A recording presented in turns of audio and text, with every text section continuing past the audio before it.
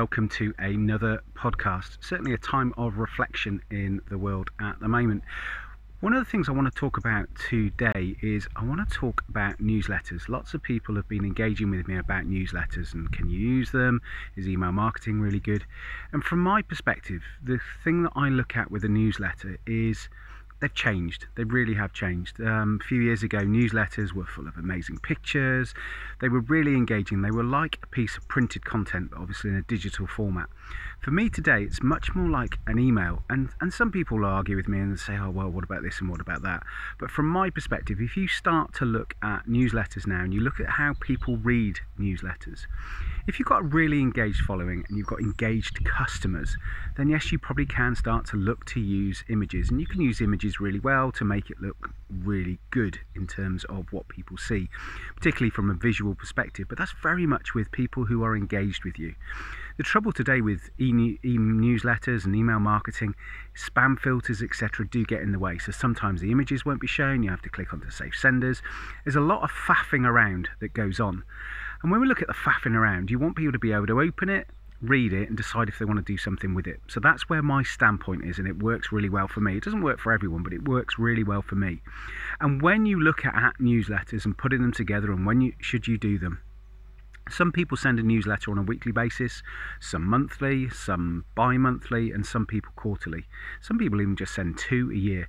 Doesn't really matter, but just be consistent about what you're going to do with that newsletter. What is the reason for doing it? How are you going to make it work? And can you get some clear call to actions? So for me, I say scrap having any images, because 70% of people now are reading it on a mobile device, so they just want to scroll down and a picture takes up the room. Of course you can format it and get those things, but still it takes up the room and it takes up the time. Been doing a lot of newsletters recently for clients, and the one thing we've been really encouraging clients to do is to make sure you've got plenty of links on the page and you've got things to talk about. You shouldn't have a newsletter that's too long and you shouldn't have it too short. I always say that you should have a newsletter starts with a little preamble from yourself. So a few words as if you were writing a letter or an email. So 2 or 3 paragraphs maybe, but make sure it's littered with links to what you're going to talk about. On top of that, then start to have 2 or 3 subjects further down, which again is probably 2 or 3 sentences and links back to somewhere like your website or social media or YouTube, wherever you want to send people to, but have clear links on there that people can go to. The reason I talk about having links is you want to see who's clicking and are they actually active. So let's be really honest, when you send a newsletter out, if you get over 50%, that is amazing in terms of your open rate. For most people, you're going to be looking anywhere between 10 and 30% as an average open rate. That's an average. So again, sometimes it works, sometimes it doesn't, but it's usually in that one. What you're ultimately looking for, though, is then for the click-through rate. So how many people out of those who have opened actually click? And if they click, then that's showing a relevance of interest. So they are interested, they want to see what's going on, and they're really, really keen to see more and read more. And that's what we're looking for. We're looking for engagement. So if you send out to 100 people and 10 people click out of those, now not all 100 are going to open anyway, but if you have 10 clicks out of it, that's actually a really good success. Others would say, oh, is it, isn't it? And for me, it is a really good success. So let's say you have a 30% open rate. So 30 people open. Actually, a third of those people have actually clicked on a link. So you need to have plenty of links within that newsletter. So for me, anywhere between sort of 9 and 10 clicks is links is probably about enough. Probably minimum maybe 3 or 4, and you should have a link back to your site. You should have a link back to an article. So you need to think and plan what you're going to do. So recently just been working with a client, and they'd not done a newsletter for a long time. And so we asked them to put their data together. I think the data was something like 250 names. So it wasn't huge, but it was an effective list for them. Put the email together for them, no images at all. It was promoting a new website they've just launched, and within that it had multiple links.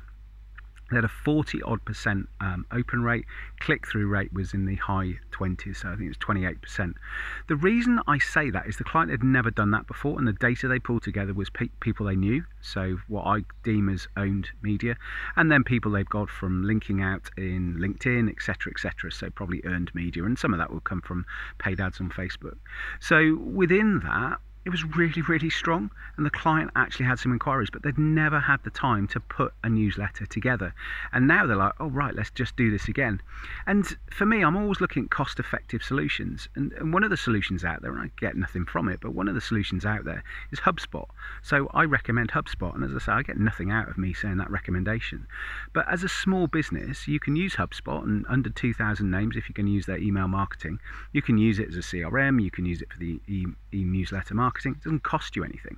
Yes, you can start to add things on, it costs a bit more, but from a basic tool, away from any others, you can use it as a free tool. You can put people in there, you can send emails, you can see where they've gone, you can see what they've clicked on, and it works really, really well.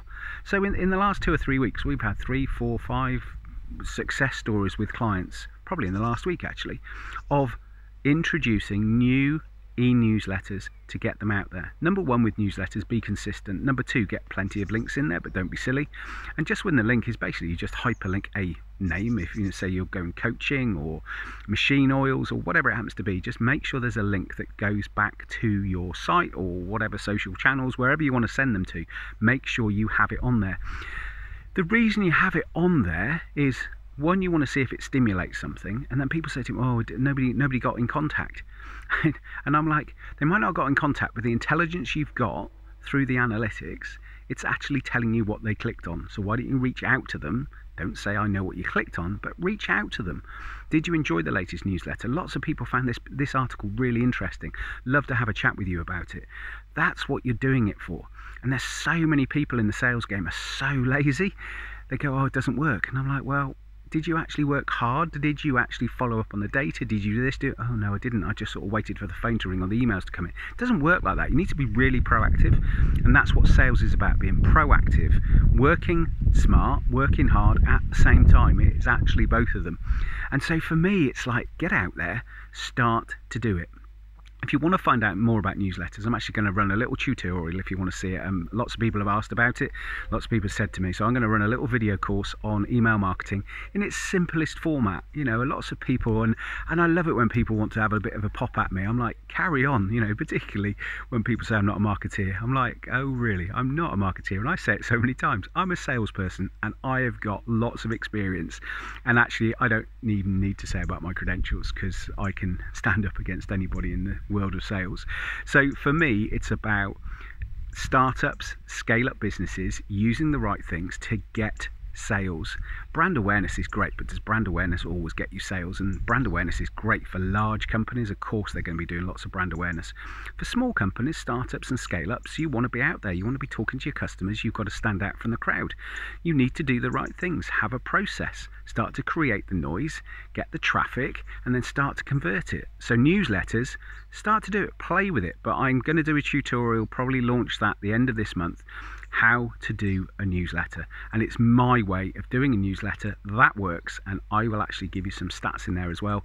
You can take that on board and start to do it.